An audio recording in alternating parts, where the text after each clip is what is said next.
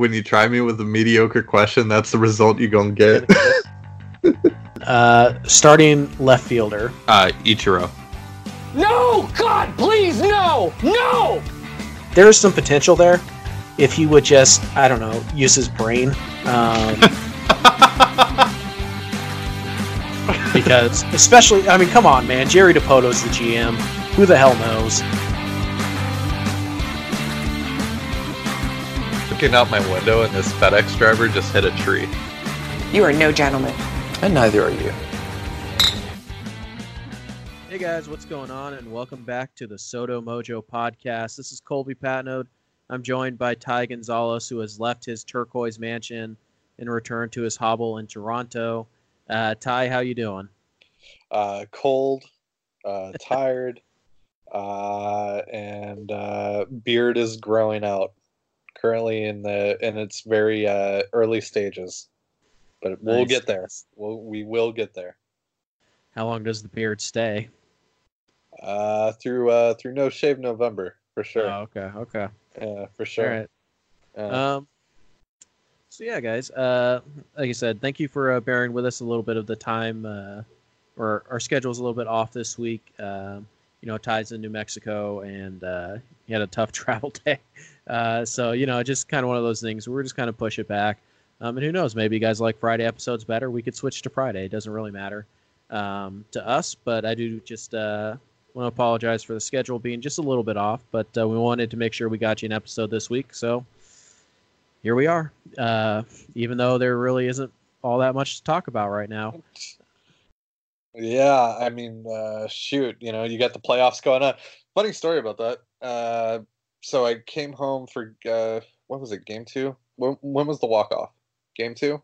Yeah. Correa's walk-off? Yeah. So I'm watching that game, and I'm getting pretty tired, and the Yankees did nothing on offense, and I'm just like, okay, whatever. So I turn off the TV, head upstairs, go to bed. My dad's playing it on the radio. And all of a sudden, first pitch, Correa hits home run. And I'm like, great. That's just awesome. As soon as I'm done, you go ahead and end it. Because, with the way that the pitching was going, I was just like, dude, they're not going to score forever. And sure enough, Astros bust through. And now, what are they? They're only one win away, right? It's 3-1? Up 3-1. Ooh. Yeah. Appears that That's they gonna have be a good. Go ahead. That's going to be a good series. Astros and Nats. Oh, yes. The pitching matchups will be fabulous. Yeah. You're looking at what? Scherzer versus Cole, Strasburg versus Verlander, and Corbin versus Greinke. Whew. I mean. and you got to throw Anibal Sanchez in there, who's been pretty fantastic. Sure. Yeah. And Jude. What a playoffs, man. It's been a pretty fun postseason to watch. Yeah, it has been. It's been a lot of good games. Of course, the rumor is that they've gone back to they've changed the baseball yet again to make it less homer friendly. I don't know if that's true or not, but I've enjoyed the product, and it's nice to not just sit around and wait for a 3-run home run. I enjoy it, so I hope if they did change the baseball, this is what we're using next year. But we'll see what happens there. But it's also possible that really good teams usually have really good pitching, so that might be why home runs are down. But yeah, it's been an enjoyable playoff. I said I'm happy the Yankees aren't going to win, or at least not yet. It seems like they aren't going to, and I'm actually kind of happy the Cardinals aren't in the World Series either, because I'm getting sick and tired of that fan base. So, we got to say that we're Nats fans, right? Moving forward. Yeah, I'm rooting for the Nationals. Yeah.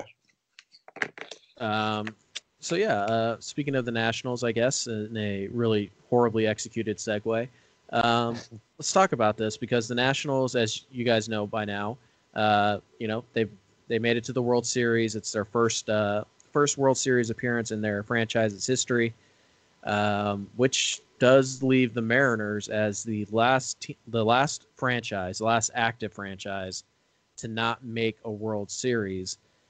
which, Bleacher Report tweeted out. John Heyman made his usual jab at it. John Heyman, the Yankee fan, who all of a sudden yesterday was totally fine. Oh, yeah, he's not a Yankee fan. He's an idiot. Talking about the guy who was heckling Zach Greinke about his mental health problems. Thanks for chiming in there, John. Really needed you to defend the Yankees.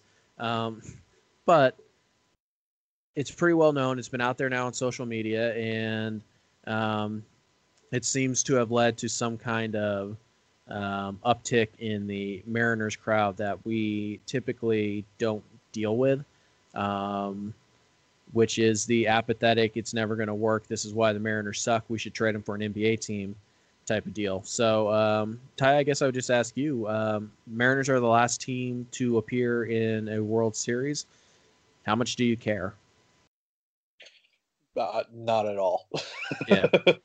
I care as much as I did when it was just them and the Nationals. It's sure it brings up bad memories of all the years that have gone by, but other than that, I really do not care whatsoever.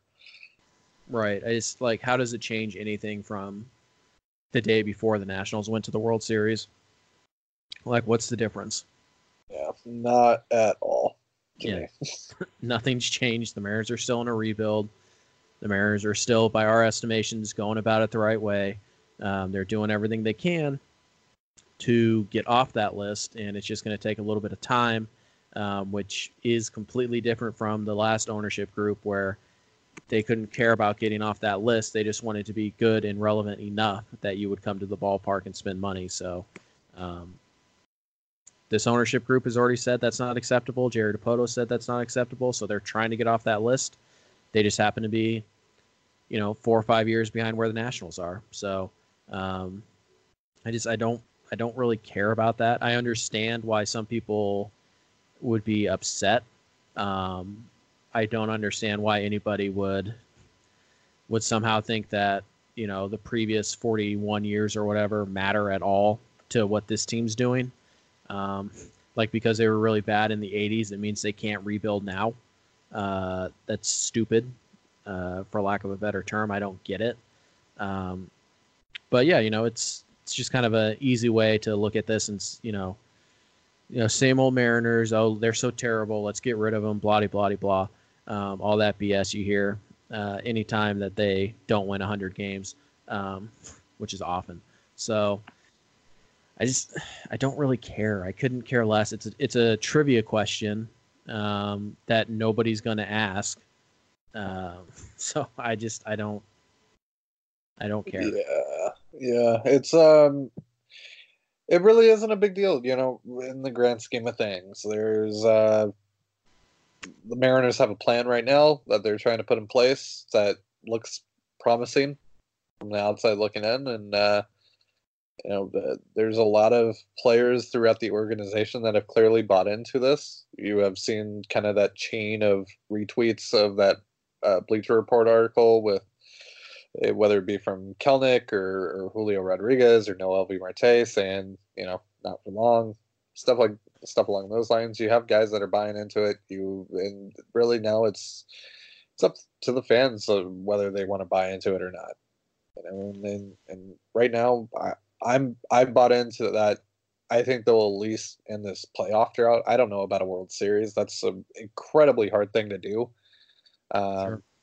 But if there's going to be if there's going to be an opportunity for the Mariners to do it in the near future, it's going to be with these guys. And you could realistically see everything hitting on all cylinders and them, perhaps doing that relatively soon. Yeah. Like I said, the thing that's important for me is just that there is a definitive plan in place to get to a World Series. And if it takes, 5 years or whatever, then it takes 5 years. If it takes 7 years, it takes 7 years. I just, I'm game for that because what they were doing wasn't working. They're no further away. Honestly, they're no further away from a World Series now than they were last year. That's just the truth. Because last year, their 89 win season, did you ever watch them and go, "Yep, that's a World Series contender"? Like that team can win a best of 7 against the Astros and that pitching staff. No, they're no different. They're no closer. I mean, whereas last year's team closer to making the playoffs than 2019's team? Yeah, I mean, but that was their absolute ceiling. So they're. I would argue they're closer to winning a World Series today than they were a year ago today. So, just kind of how I feel about it. So, I don't care. It's not going to come up for us this off season. Josh wrote a pretty interesting piece about it on sotomojo.com. If you guys do care and you're looking for that opinion, we do have an article up about it. And like I said, I'm not trying to belittle people's pain and their frustrations with the franchise. It's well warranted, but at the end of the day, I could not care less that they are the last team to go to a World Series. I don't. It's not important to me relative to what's happening now. So, all right. So let's. The other thing that kind of happened over the last week or so. MLB Trade Rumors has released their 2020 arbitration salary estimates. Just real quick, if you guys need a refresher on how this works, arbitration is for players who have completed 3 years of big league service or more. In years 4, 5, and 6, they are eligible for arbitration before they become unrestricted free agents after their 6th MLB season. The way it works is that the player will submit a salary proposal to an arbiter. The team will submit their salary proposal to an arbiter. And what normally happens is that the two sides meet somewhere in the middle and they say, okay, this is what you're going to make this year. And they repeat that until, they run out of arbitration, which is 3 years. So it's a pretty simple process. If the two sides don't agree, they go to the arbiter, and and usually it's a retired judge or something. He will decide which salary the player gets. Do they get the player submitted salary or the team submitted salary? That can lead to some hurt feelings. So it's always recommended that the team just figure it out on, with the player without going to arbitration. But it does happen from time to time. So Seattle typically gets it done. I can't really think of any, big time salary arbitration battles that the Mariners have had in recent years. Can you? Yeah, I feel like there was maybe one with like Charlie Furbush a few years ago or something like that. Tom Wilhelmsen, maybe one. Yeah. There's a few, but typically, the Mariners just get it done. Which I think is easily the best option. So we'll see how that works. But basically, guys, so when you hear us talking about ARB1, ARB2, ARB3, ARB1 means this is their first shot at arbitration. ARB2 means this is their second shot. ARB3 means it's their final shot before they're a free agent. Usually ARB1, guys, you start low, and then ARB2, you get a pay raise, and then ARB3, you get basically a little bit less than free agent value. But that's just kind of the system, how it works. It's not particularly a good one for players, but it is what it is right now.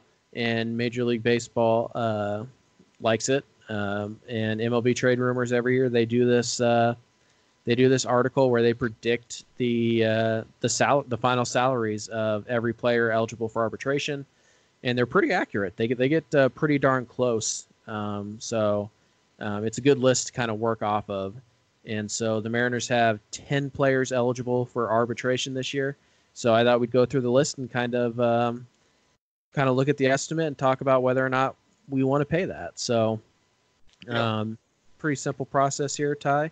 We'll just go in the order that they appear on MLB Trade Rumors. So Sure. Let's start right off the top with feel good story according to Bob Nightingale, Tim Beckham. MLB Trade Rumors projects a final salary of $3 million for the 2020 season for Tim Beckham. So, pretty simple question, Ty. Are you going to pay it, or are you going to let him walk? Absolutely going to let him walk.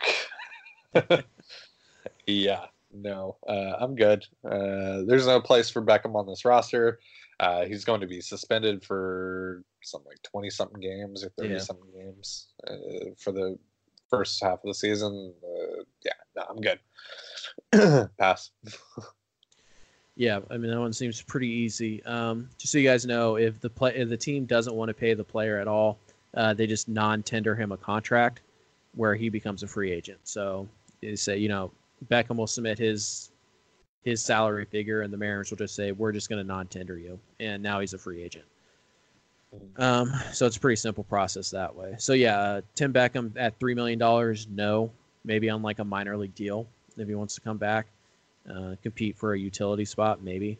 But I doubt if Tim Beckham will get $3 million as a free agent.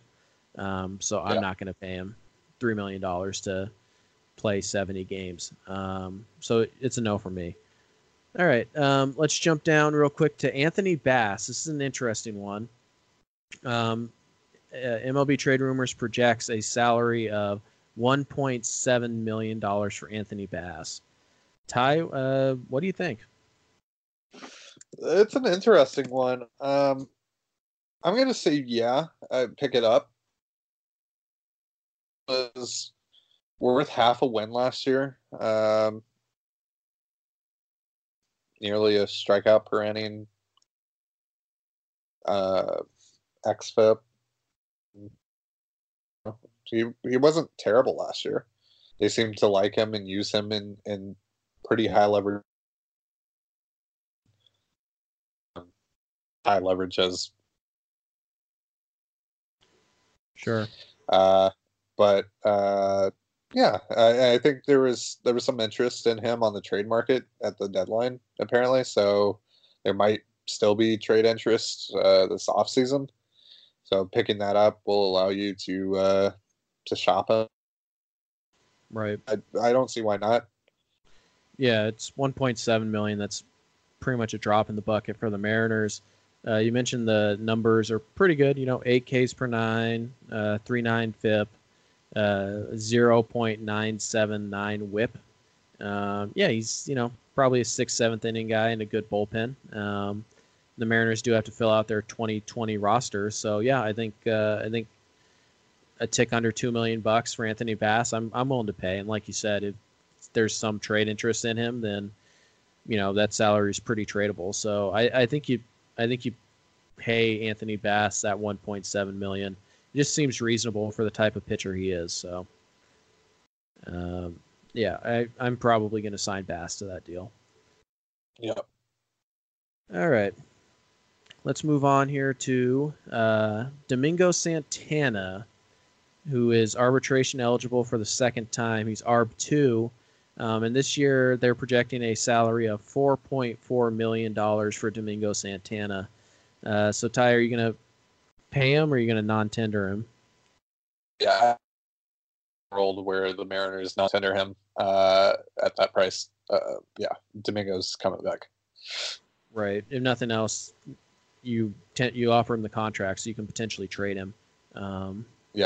You're not letting Santana walk away for free. Even if you can only get something small in return, it's definitely worth it. Santana's definitely coming back. I feel like the next couple are pretty similar. Malik Smith at $2.7 million. No chance that he walks. Yep. No chance for Amar Narvaez, who's up next on the list. So right. Just under $2 million, $2.9 million. So they're both coming back. Like I said, if nothing else, so that they can be traded. All right, let's move on to Sam Tuivailala, projected arbitration eligible for the first time, projected to make $900,000 in arbitration. That one seems pretty easy to me. Absolutely, you're bringing him back. Let's jump over to Ryan Healy. Healy, ARB eligible for the first time, projected to earn $2.5 million. I mean, I love Ryan Healy. The person, this is the player. I don't think he's worth close to 2.5. Well, I mean, he's probably worth that. I just think he's really replaceable so I wouldn't spend that much money on a replaceable guy.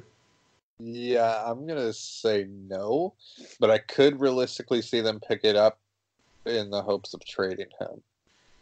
Yeah, I also think a non-tender and then signing him to either a minor league deal or a 1 year, $1.2 million deal or whatever. Yeah. I think that's a possibility because they still could use a stopgap first baseman until Evan White's ready. And Ryan Healy's at least, there. Yeah. He's an option. Yeah. So yeah, I think ultimately Ryan Healy comes back to the Mariners. I don't think it's at $2.5 million. So, but we'll see. Like I said, 2.5 is really not a significant sum, especially for the Mariners who have a ton of money that they can spend this off season, and they probably won't.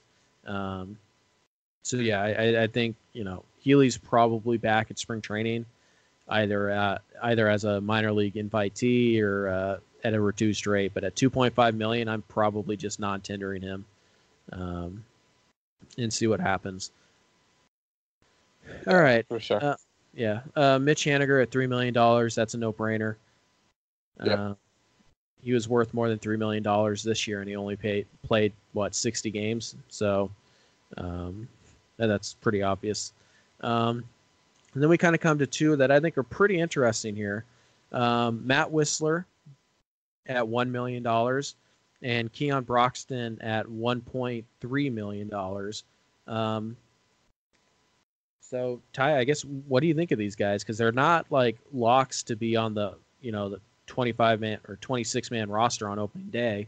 But the Mariners clearly like them. So I don't know. What do you do with these two? Yeah, I think with Whistler, Whistler served a specific role and seemed to do fairly well in that role for most of the season. I think that's a guy that you feel pretty good in giving $1 million to, and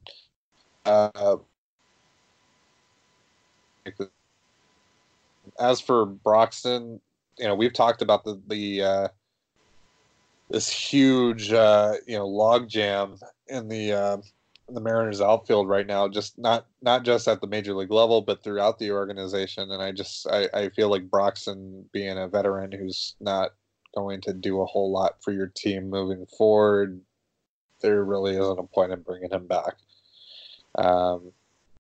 That's just where I stand. I don't know if you differ on that, but I like Keon Broxton, good guy. The player can be good at times, but for the most part, he's, I think, fairly replaceable. And plus, you got that log jam, and you need to start giving more playing time to guys like Kyle Lewis and Jake Fraley, and of course, you're going to have Mitch Haniger, and who knows what's going to happen with Domingo and Alex, etc. So, yeah, I just don't really see a point in bringing Broxton back at that number. Yeah, I would tend to agree. I think what's interesting is Broxton only got like 3 at-bats in the entire month of September. He struck out in all 3. But I think the fact that he was on the 40-man all September, I think that says, that the Mariners like him and they think that they can fix something with him. I don't know if carrying him on the 40-man. That's the other thing. When you tender these guys a contract, you're guaranteeing them a spot on the 40-man roster. I just don't think Broxton should be on the 40-man. However, I would like to keep him in the organization because the Mariners seem to think there's something that they can do with him. So can you non-tender him and then, try and convince him to come back on a minor league deal? Maybe, and I'm guessing that conversation's already happened. And yeah, if you can stash Broxton in AAA and let him work on some things, you might end up with something, because he did go 2020 one year, and he is an excellent center fielder. So there's some really good raw tools there, but he's almost 30. So I don't think he belongs on the 26-man roster. But if you can find a way to sneak him on a minor league deal to Tacoma and just see if your changes help or not, that's something I'm totally down for. As for Matt Whistler, he was pretty good in the opener role. He was really, quite good in one inning appearances. It was when they tried to stretch him out for an extra inning or two is when he tended to really struggle. So, the slider's pretty good. You do have to fill out your bullpen. The strikeout numbers are good last year as well. 63 strikeouts in 51 innings. We're talking about $1 million. I think you bring him in, and if it doesn't work out, then you can DFA him. It's like I said, it's only $1 million. So I think I'm probably going to let him. I'm probably going to let him have a chance to make the club out of spring training. So. It was interesting last year as the opener. He did it 8 times. In those 8 games, he struck out 10 hitters, walked 1, and had an opponent's batting average of 121 with an on-base percentage of 147 compared to when he came in the game as a reliever, and he was giving up an OPS of over 900. So if the Mariners want to keep trying the opener type of thing, I think Whistler is a pretty good candidate for that. So at $1 million, it's a risk I'm willing to take. So I probably offer Whistler the $1 million, and then I probably try to sneak Broxton through on a minor league deal, if that makes sense. Yep. All right. So yeah, overall, most of the Mariners team is pre-arb or on guaranteed contracts. So it'd be interesting to see. Like a lot of times, players will get non-tendered because their team is trying to clear up payroll space for other things. So it'll be interesting to see. These are always worth watching. Some players who aren't scheduled to be a free agent right now will become free agents because they'll get non-tendered, and that can change things drastically. So it's always good to keep an eye on these arbitration figures and things like that. And I'm sure down the line we'll have a nice discussion about potential options, guys who could be non-tendered and make sense for the Mariners. So that's something we'll keep an eye on, and we will revisit this list, I'm sure, at some point. Heck, it could be as soon as next week when the World Series is over. So we'll see how it all plays out. But we actually got some questions, some late questions. So yeah, thanks for coming through, guys. So we're going to power through these questions, and that'll be a show, guys. And then hopefully, like I said, around November, we'll start getting a lot of rumors and things like that, and that's when the show will become really easy for us to write out our show sheet because basically MLB trade rumors will have done it for us. So just a couple more weeks, and then we can really, really start having some fun. Well, let's answer these questions before we get any more. So our old buddy, Seattle9 at Seattle_09. He would like us to give some prospect ETAs for guys who are going to be up next year. So basically what month we think they'll be up, I'm guessing. So he lists a couple players here, and we'll just go ahead and we'll do those players right now. So Kelnick, so he wants an ETA on Jared Kelnick. He's probably going to start the year in Double A again. But Ty, when do you see him making the jump to the big leagues? I'm going to say probably September, but if not, July. That's what I'm feeling. Okay. I'm going to go August. So, July, August, or September. Yeah, I think the Mariners are going to give him a little bit of time down there. He's only 20 years old. He'll turn 21, I think, in July. So no reason to rush him. I think, right after the trade deadline is probably about the right time for me. But we'll see how it all works out. I wouldn't completely rule out him making the team out of spring training. I would just put the odds at under 1% because it just doesn't really make much sense to do that. But yeah, I think he'll probably start the year in Double A, and we'll see him sometime in the second half of next year. I think is reasonable. Yep. All right. Next up on his list is Evan White. When do you think Evan White makes it to the big leagues? Well, this is quite the interesting one because Jerry Dipoto said that they're going to give him an opportunity to make the team out of camp. Right. So it could be as soon as March. I'm going to stay on the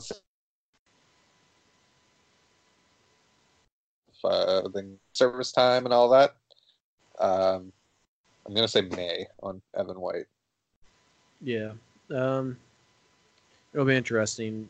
If they don't bring in any veteran first baseman, then Evan White should make the team out of spring training because he's better than every other first baseman on your roster right now.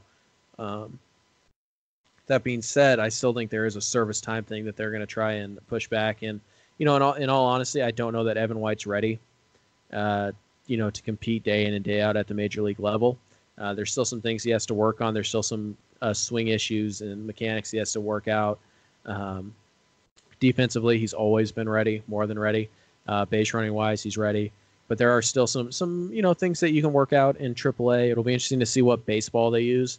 And it'll be interesting if they use the Major League ball again and it's this juiced up ball we saw last year, or this year, I guess. Then, yeah, the power's probably going to go up and White will be fine. But there's still some ground ball. He hits a lot of ground balls. So there's still some things that he legitimately has to work on.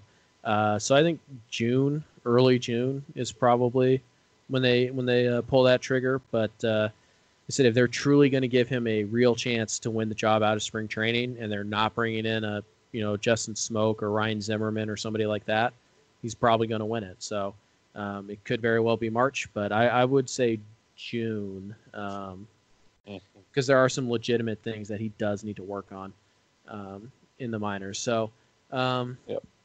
Next on his list is Justin Dunn, who we got to see in September a little bit, and he was he looked like a rookie. I mean, he's he was solid in some spots, and he really struggled in others. So, when do you see Justin Dunn making the major league roster? I think he's going to break camp with the team. I actually do. I think you saw some really solid things out of him towards his last couple appearances, and they're going to give him any and every opportunity to make it. Obviously, this is depending on what kind of veterans they bring in on the pitching side, but right now, just looking at how the roster is, I think he's going to break camp with the team. Yeah, it's an interesting one because, like White, Dunn does have some things to work on. He doesn't really have that third pitch yet.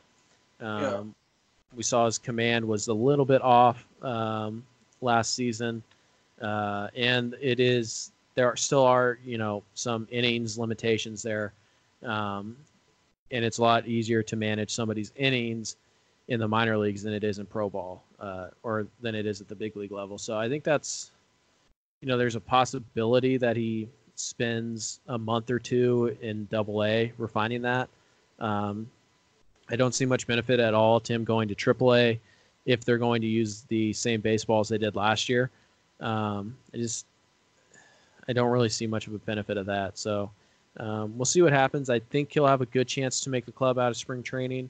I also think it's possible that they maybe leave him down for a month to just kind of manage his workload and continue to work on that third pitch. So I would say middle of May would be my guess, but yeah, making it right out of spring training is a very real possibility. So I think that's about right. And then let's wrap. We got a lot of questions, so we're just going to stick to the big four here. Logan Gilbert, when do you suspect we'll see Gilbert? I think he's going to get a really good chance to break camp with the team, but I think they'll keep him in I don't know if they'll do AAA. I'd like to see him stay in Double-A if they're going to, like you said, use the same ball at AAA. I just don't really see a point in him being in Tacoma if that's the case. I'm going to say May on him. Yeah, I think that's about right. Keith Law, who, as you guys know, is not one to sugarcoat. He says that Gilbert's probably ready right now. to be an effective big leaguer. And I think the Mariners are going to give him a nice long look in spring training. But it is worth noting that he just finished his first season of professional baseball. And while he is a college arm and a pretty polished one at that, 1 year of minor league baseball and then straight to the big leagues is still a really fast timeline. To be fair to the Mariners, he's earned every promotion he's gotten. It's not like they're rushing him through. He's proving that he's too good for the levels he's at. There's some concerns with how do you manage his innings and his workload. They had to shut him down in September. Well, they didn't have to, but they decided to shut him down in September. And again, we go back to this managing innings. In 2020, you're probably not competing for anything, so there's no reason to try and push Gilbert to throw 180 innings. He's probably going to be in that 150 range. And it's just a lot easier if you just save some of those bullets in the minors so that when he comes up to the big leagues, he can be ready to go at a normal schedule. So I think, I would say May, maybe early June. But he's probably would be the least surprising one of these four guys to make the squad out of spring training. I think he's that good. So we'll see how all that works out. But thank you, Nine, for the questions. We got a lot more to cover, so that's why we're just going to cover those four. Let's jump over to first-time questioner, I guess you want to call it. Eli Sellers on Twitter, at Eli Sellers24. He asked, why does everyone talk about Marco as a 3 or 4 starter? He's been right around 30th on the pitcher WAR leaderboards both of the last 2 years, suggesting he's a low in 1 or high in 2.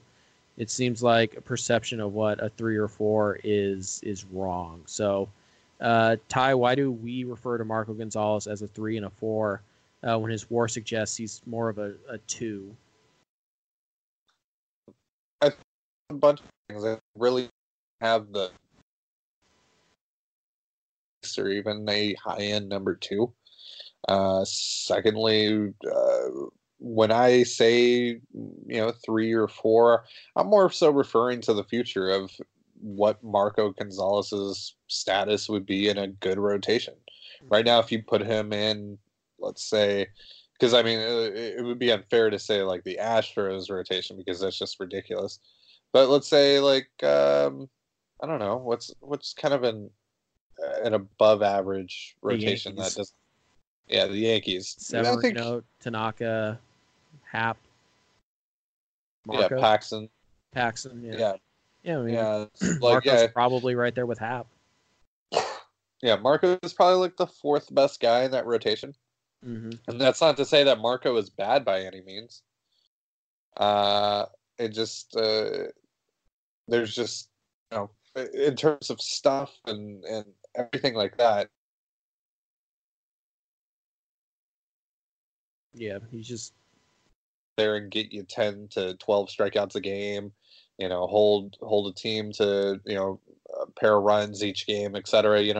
Marco has that ability to shut out a team, but he also has the ability to just blow up as well. We've seen that. We've seen him go on, these weird monthly droughts where he just suddenly, nothing works for him. And we've seen that happen twice now where it was, May this year and like August last year, where he, just struggled for a whole month. I think, there's a lot of things that go into Marco not really being that 1 or 2. And again, it's just talent-wise. And I think, by 2021 or 20, Marco will be the 3rd or 4th best, or something has gone wrong, or maybe something has gone really right and Marco has to his game or whatever. That is a lot to that. But right now I think Marco is who he is. To someone like Jason Vargas, I think he's kind of that guy that can be a piece in the middle of your rotation and nothing. Right. Also, real fast on WAR, it's a good stat. I like to use it, but it is cumulative thing.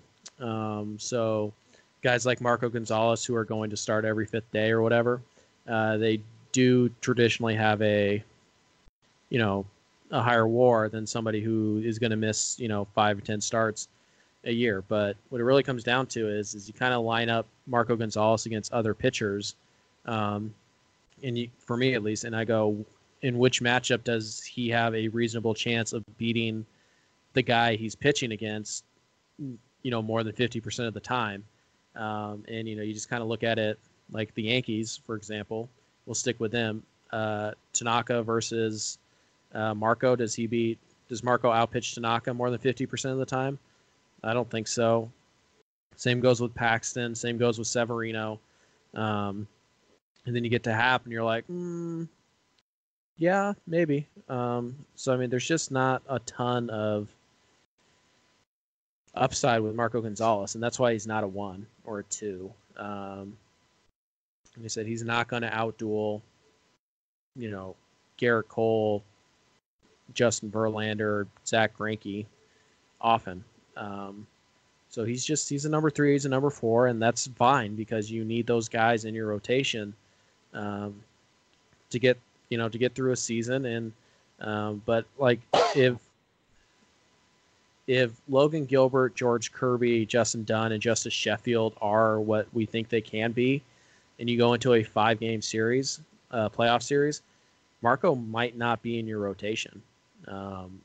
If everything goes right. So that's just kind of what we mean by it. It's like I said, if you're a number 3, understand that you're still like a $20 million a year pitcher. I mean, that's what a number 3 is now.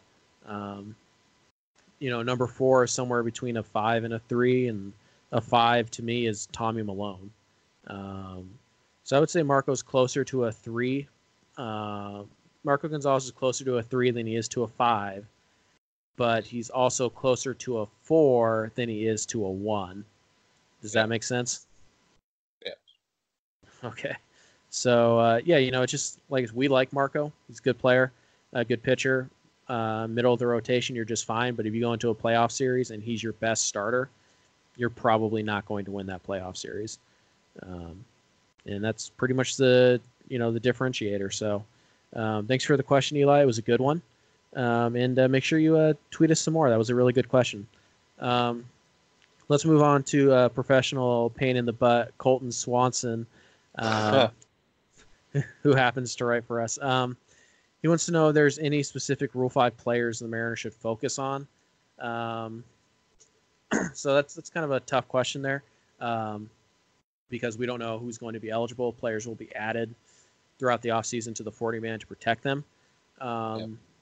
And also, we don't really have much time to prep on this. There's one name in particular that I've been looking at since July of this year. He plays for the Tampa Bay Rays and their organization. Jake Cronenworth. Yeah, Jake Cronenworth is a guy that I absolutely love. Shortstop / pitcher. He's kind of a dual-purpose guy. Kind of a slap hitter, not much power there, but he's a really good athlete. He's got a plus arm. Talking 96, 97 off the mound with a pretty good breaking ball. I would love to add that guy to my 25-man roster, kind of move him around the diamond a little bit, and then have him in my back pocket as a pitcher, and kind of work the system that way. I like Cronenworth quite a bit. He's a good base runner too. He's just kind of the guy that I would like to have on my bench. I don't know if he's an everyday option per se, but as a utility guy, I like him more than your Dylan Moores and your Tim Lopes type of guys. So I would like the Mariners to trade for him. But if he is not protected in the Rule 5, then I will happily suggest him all off season to anybody who will listen. I really like Cronenworth, so that'd be kind of the guy for me. Also, side note, if you are looking for guys in the Rule 5, just go to the Rays, top 30 page, and most of the guys on that the Rays are so deep and they have such good depth that there's some really good players that aren't protected on their 40-man roster right now. Cronenworth's just one of them. Kind of the other guy is The other guy who is going to end up being protected is Ronaldo Hernandez, who's the catcher. He is Rule 5 eligible as well, also from the Rays. And Vidal Brujan. I don't know if he was added in September. But he is technically Rule 5 eligible. He will get added. But those are just a few guys. I don't know if you have anybody else, Ty, that you've kind of been looking at, but those are kind of, you know. Cronenworth's my guy. Just like you. That's the guy that's kind of the dream. If he does get added to the 40-man roster, I hope they're trading for him. Yeah. Or they're trading for him right before he gets added to the 40-man roster or whatever. Jake Cronenworth is really, really talented, and would love to have him on that team. Yeah, I would agree. Okay, so the Rays have a bunch of guys that are really interesting. And that, you know, that tends to happen when you have a loaded 40-man roster. You got to cut guys to add other guys, and sometimes you just don't have room for everybody. And hopefully the Mariners get to that spot real soon. Right now they're not. They definitely have moves they can make on their 40-man to clear space. The Rays are kind of stuck, so that's a good way to take advantage of it. But yeah, I really like the idea of Cronenworth as kind of the 26th guy on my roster who I can play 2 or 3 times a week. And there's potential there that he could be an everyday guy. I'm not saying it's impossible. So Cronenworth to me is the guy. He's high on my wish list just in general. But if you can snag him in the Rule 5, that would be amazing. All right. All right. 3 more to go. Here we go. Jordan Levitt, I think. I always forget how to pronounce it. You guys know him as @Mormon Pizza Man, who I found out lives in Boise. He asked, could you imagine a better time for a team rebrand than this offseason? By rebrand, it's a little bit open-ended. I don't know what you mean. In terms of like a name change, no. I mean, you're the Mariners. That is what you are. In terms of maybe a logo and a new set of uniforms, I'm always down for new uniforms. I mean, I don't know, like rebrand like the True to the Blue Twitter handle. I mean, like I said, I'm down for absolutely anything except for the name change. The uniforms, I tend to like new uniforms. There's very few like teams come out with new uniform. Every year there's a team that has like brand new uniforms. And I tend to like them. I'm a uniform guy. I know like a few years ago, remember people made fun of the Diamondbacks for their kind of weird thing. I kind of like them. So, I mean, if we're talking new uniforms, I'm down. Yeah, I'd love to see something that goes back more into the, royal blue and gold, something like that. Or maybe if they wanted to add a little red, like what the Rainiers did. Yeah. I'm really down for anything like that. I would love to see new uniforms. Obviously, they did adjust the lettering on the uniforms like 4 or 5 years ago. And that was cool and everything, but I don't know. The uniforms kind of feel dated at this point to me. They're classic. They're classic, but I just I'd love to see something new. And plus, these uniforms for the most part, obviously you got the double and everything with Griffey and Egger and all those guys on the 116 win season and all that. But I think for the most part nowadays, you look at those uniforms and they're more associated with the drought and everything that's happened over the last 18 years. So I don't know. I guess it really depends on how you look at it. But I would love to see new uniforms to kind of just kickstart a new generation of Mariners baseball. Yeah, I think. So there are a few. I have a few ideas for that type of thing. A few years back, the Mariners wore these like all black and white. They were black. They were white with black piping, with the black pull-up socks and all that stuff, the stirrups and all that. And it was for the Seattle Steelhead, which is an old. I don't know if they were a Negro League affiliated team or they were just an all-black baseball team. But those look sick. So any variation of white with black piping and lettering for the Mariners, I am in on. Not what they wore this year on Players Weekend. Those look like really badly fitted pajamas. So not that, but something a little better. Maybe I'll post the picture on Twitter. Also, I kind of dig the vest. You know, they used to do the vest with vest. the T-shirt underneath. Yeah, I could be down for that, man. Every once in a while. I think watch out for the magenta coloring, like lettering at least. That's probably coming at some point.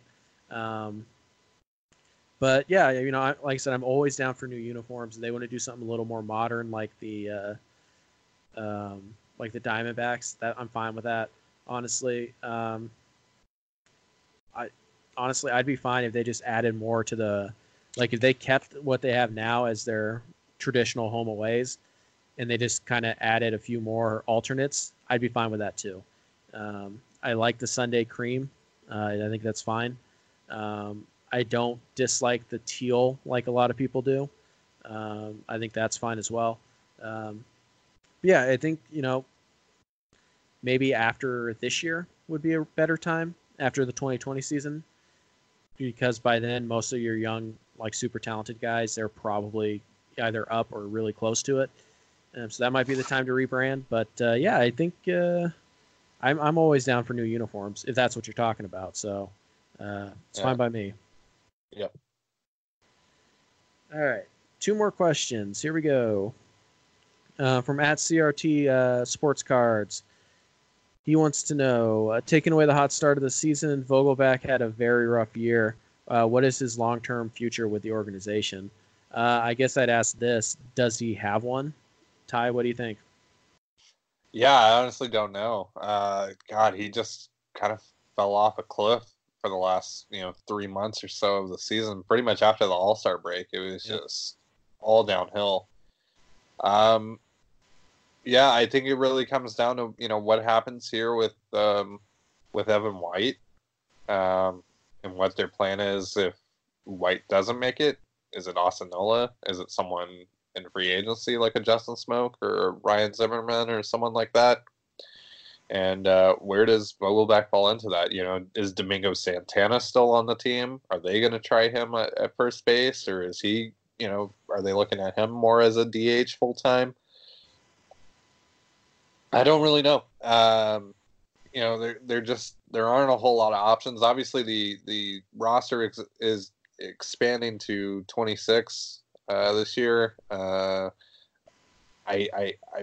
guess that helps his chances. But he's not flexible in terms of positions he can play. He's not a very good first baseman as is.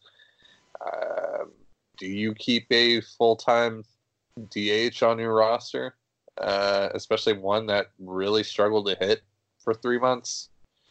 I don't know. I assume there's probably going to be some trade interest this offseason on him from perhaps maybe teams like Detroit, Kansas City, maybe someone like Tampa. Yeah. But yeah, I can't imagine that he is going to have a great chance to make this team at this point. Yeah, I think first of all, I think it's a little unfair to take away the hot start at the beginning of the year because to be fair to Vogelback, it was more than just a streak. He was really good for the first 3 months of the year. So that's not a 2-week thing there. Also, taking away a player's best and only focusing on his worst is always a way to lose value in your evaluation of a player.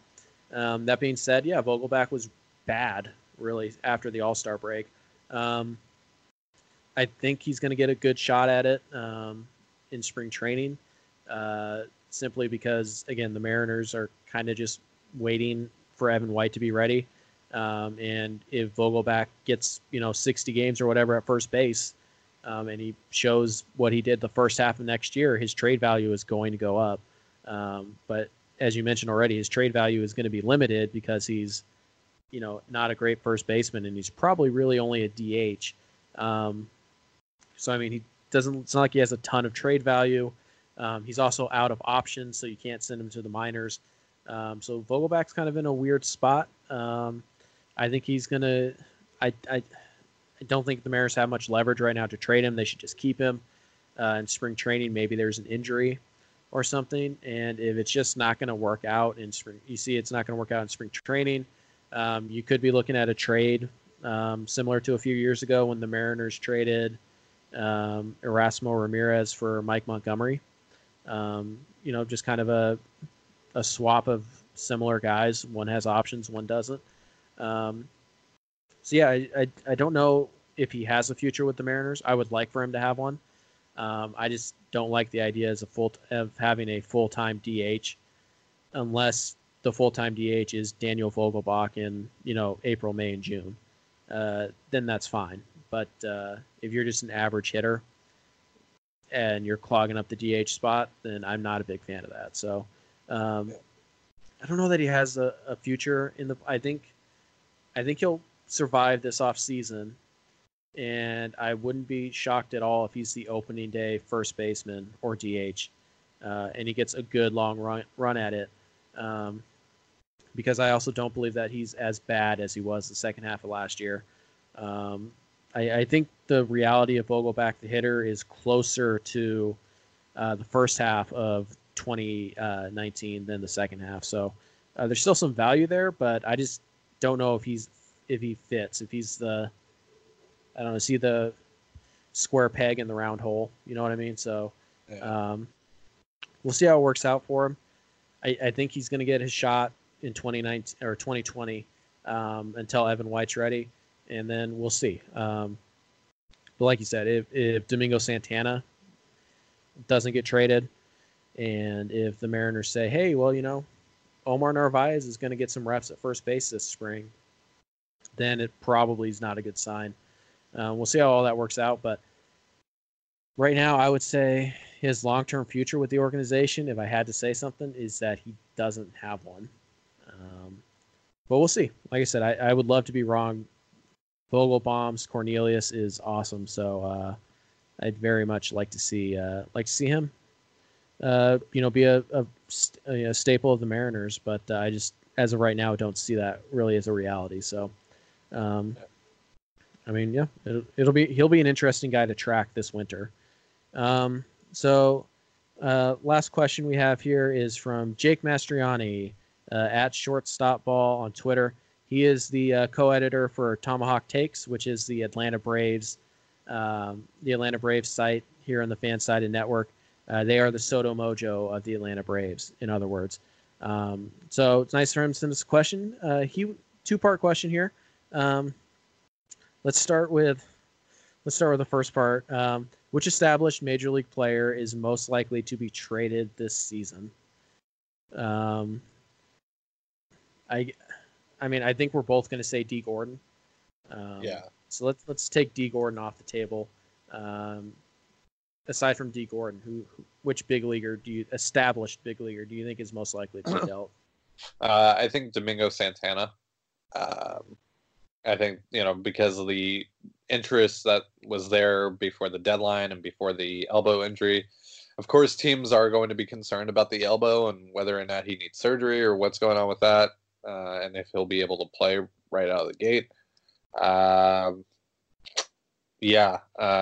he seems to be kind of the guy that's like second in line. Also there's Mitch Haniger, Alex Smith, Omar Narvaez, Tom Murphy. Those guys could all realistically be dealt this offseason. But I think outside of D and Domingo, D and Domingo are really the two guys that I see most likely to be dealt. Yeah, I think I agree with that. And then I would put in the if I had to pick a third place, I'd probably put Malix. Yeah. But I'm still 65-70% sure Haniger will be with the Mariners on opening day. But 30% is still pretty significant. So I just think Malix and I think Malix is more than likely going to be on the Mariners opening day roster as well. Like I said, you're talking about established big leaguers. The Mariners don't have a ton of those. Kyle Seager's not going to be worth much, even though he had a great second half. So he's probably not going anywhere. They don't have an established big leaguer at shortstop per se. They don't have one at first base. D. Gordon, we've talked about. Catcher, Narvaez, kind of a specialty case there. I don't think they're going to trade Tom Murphy. And then you go to the outfield, and that's where most of your established players are. The bullpen arms, there's not really a ton there to trade. I think it's D, Domingo, and then maybe Malix Smith, I think is the three most likely candidates. So we'll see. They do have to clear up some outfield spot, and those three seem like the most obvious candidates to me. Jake also wants to know, and I don't know if this is a joke or not. He wants to know what's the plan going forward. But what is the plan? So what is the plan? Yes. Well, first Jake, of all, if it's a joke, it is a well executed one. Well, Jake, I recommend you ask our friend at John Heyman. That's at JONHEYMAN. He can point you in the right direction on that. Yeah. The plan is, honestly, a lot like what the Braves' plan was. Trade away all your players that have value, your Justin Uptons and all that type of stuff. BJ Upton, trade those guys away. They've kept one or two guys around, like the Braves kept Freddie Freeman around. They've acquired a ton of pitching and a ton of prospects or whatnot. They're waiting for them to come up to the big leagues. It's actually a pretty standard rebuilding plan. The only difference is that the Mariners kicked it into hyperdrive by trading everybody in one off season and acquired players who are closer to the big leagues as opposed to guys who are 3-4 years away. That's the big difference between the Mariners rebuild and other rebuilds. But yeah, to me, it's pretty similar to what the Braves did a few years back. It's a realization that mediocre is not good enough. So we're going to shed as much payroll and as many veterans as we can. We're going to collect as many good young arms as we can. We're going to draft well. We're going to develop well. And then we're going to really trust our player development staff to get these guys to the big leagues and get them big league ready. And we're going to make sure we have a guy around like Freddie Freeman, who in this case is probably Mitch Haniger or Marco Gonzalez. We're going to make sure we have that guy around in the clubhouse to help out and go from there. So I think, like I said, I think the Braves plan from a few years ago, it's just on a slightly more accelerated timeline because the Braves took trades for guys who are a little bit further away but had higher upside, whereas the Mariners are looking for guys who are closer to the big leagues, and that's pretty much the only difference, I think. So, and a little luck has played into it. Mm-hmm. I'm not sure if they acquired, Jared Kelenic thinking that they were going to get him up in 2020. Julio Rodriguez really, jumped out this year and really, pushed his timeline forward. You need some of those things to happen in a rebuild, and especially when you want to meet a window like this. So, I think, it's similar in ways to what the Braves have done and not in other ways. It's just it's kind of their own thing, and they're a lot of good things are happening for them. Even they're even getting some of their lower tier prospects that have really jumped out and have actually become real legitimate prospects that you could see becoming big leaguers at this point. LJ Newsome is one that really jumped out this year. Sam Delaplane, Penn Murphy, guys like those have Donnie Walton. Yeah, guys like those that I've mentioned, and even a few others have really lifted their ceiling and have or have at least raised their floor, and have become, legitimate prospects to actually talk about. So they're a pretty stacked organization right now. When you just look at their prospect depth and everything, and they have room to fail. Yeah. And to fall short on some of these guys, and to be able to recover from that, because it's not going to work out with everyone. Even with some of the guys that have come up to the major league level already, and and may have had some success, even if someone like Kyle Lewis suddenly doesn't He gets figured out.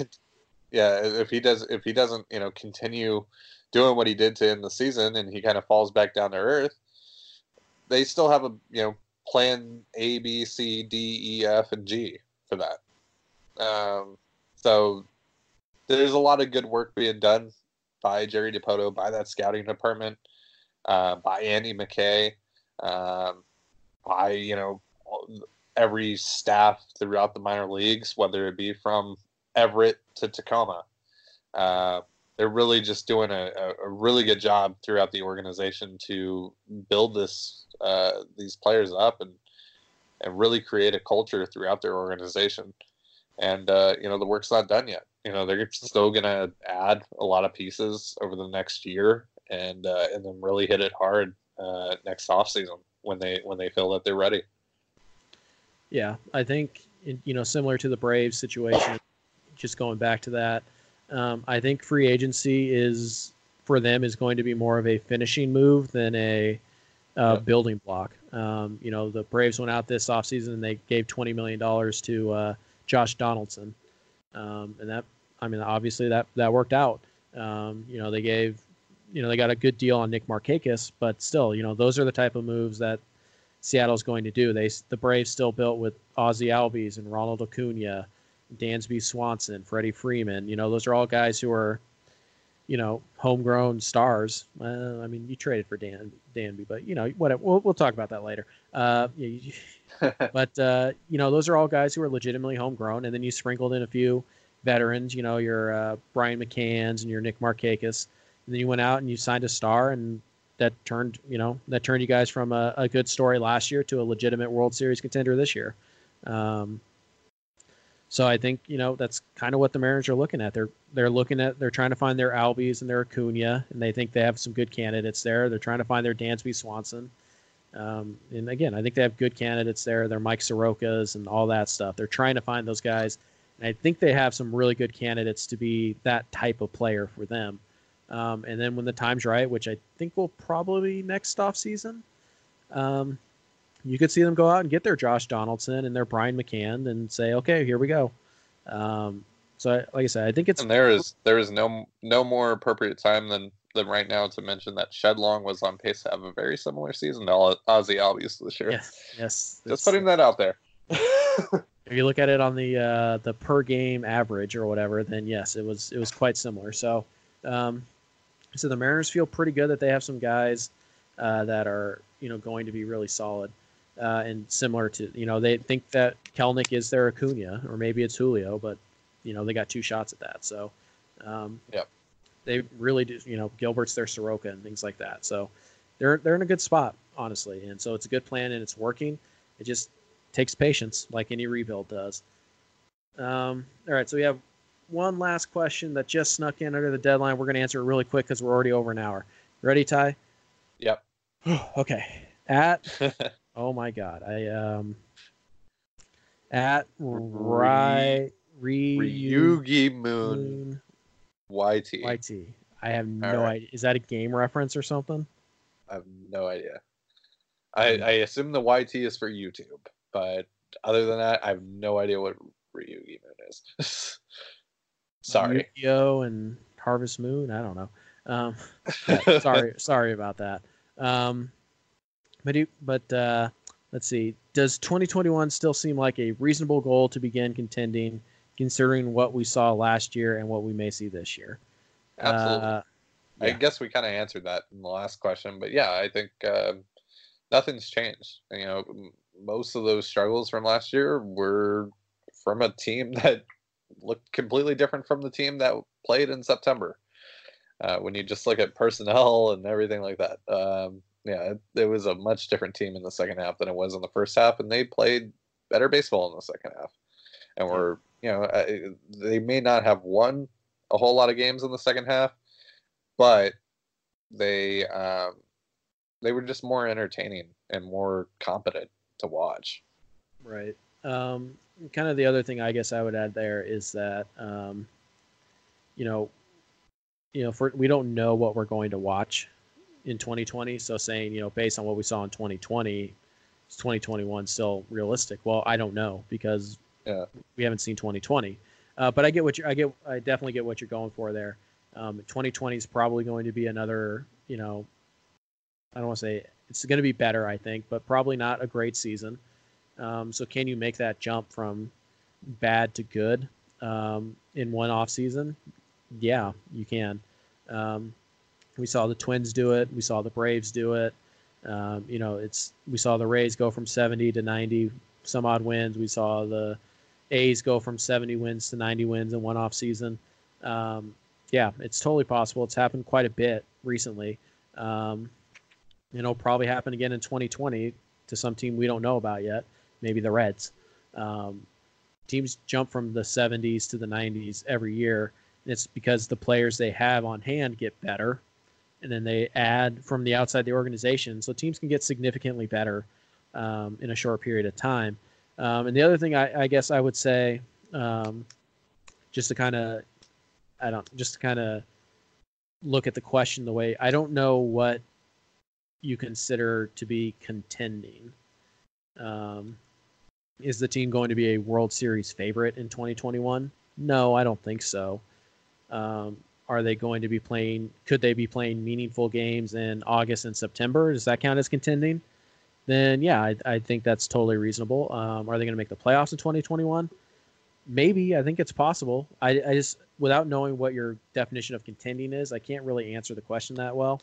But based on my definition of contending, which is, going into September with a reasonably good shot to make the playoffs, then yeah, 2021 is totally realistic. If contending for you is, winning the World Series or going to the World Series, I think you're probably looking more at 2022 as the first year for that type of competition. So, or that type of contention. So, but yeah, like it's a fair question. It's a good one, and one that we haven't really addressed on the show. But yeah, I mean the window that they've stated still looks, reasonable to me for contention for a playoff spot.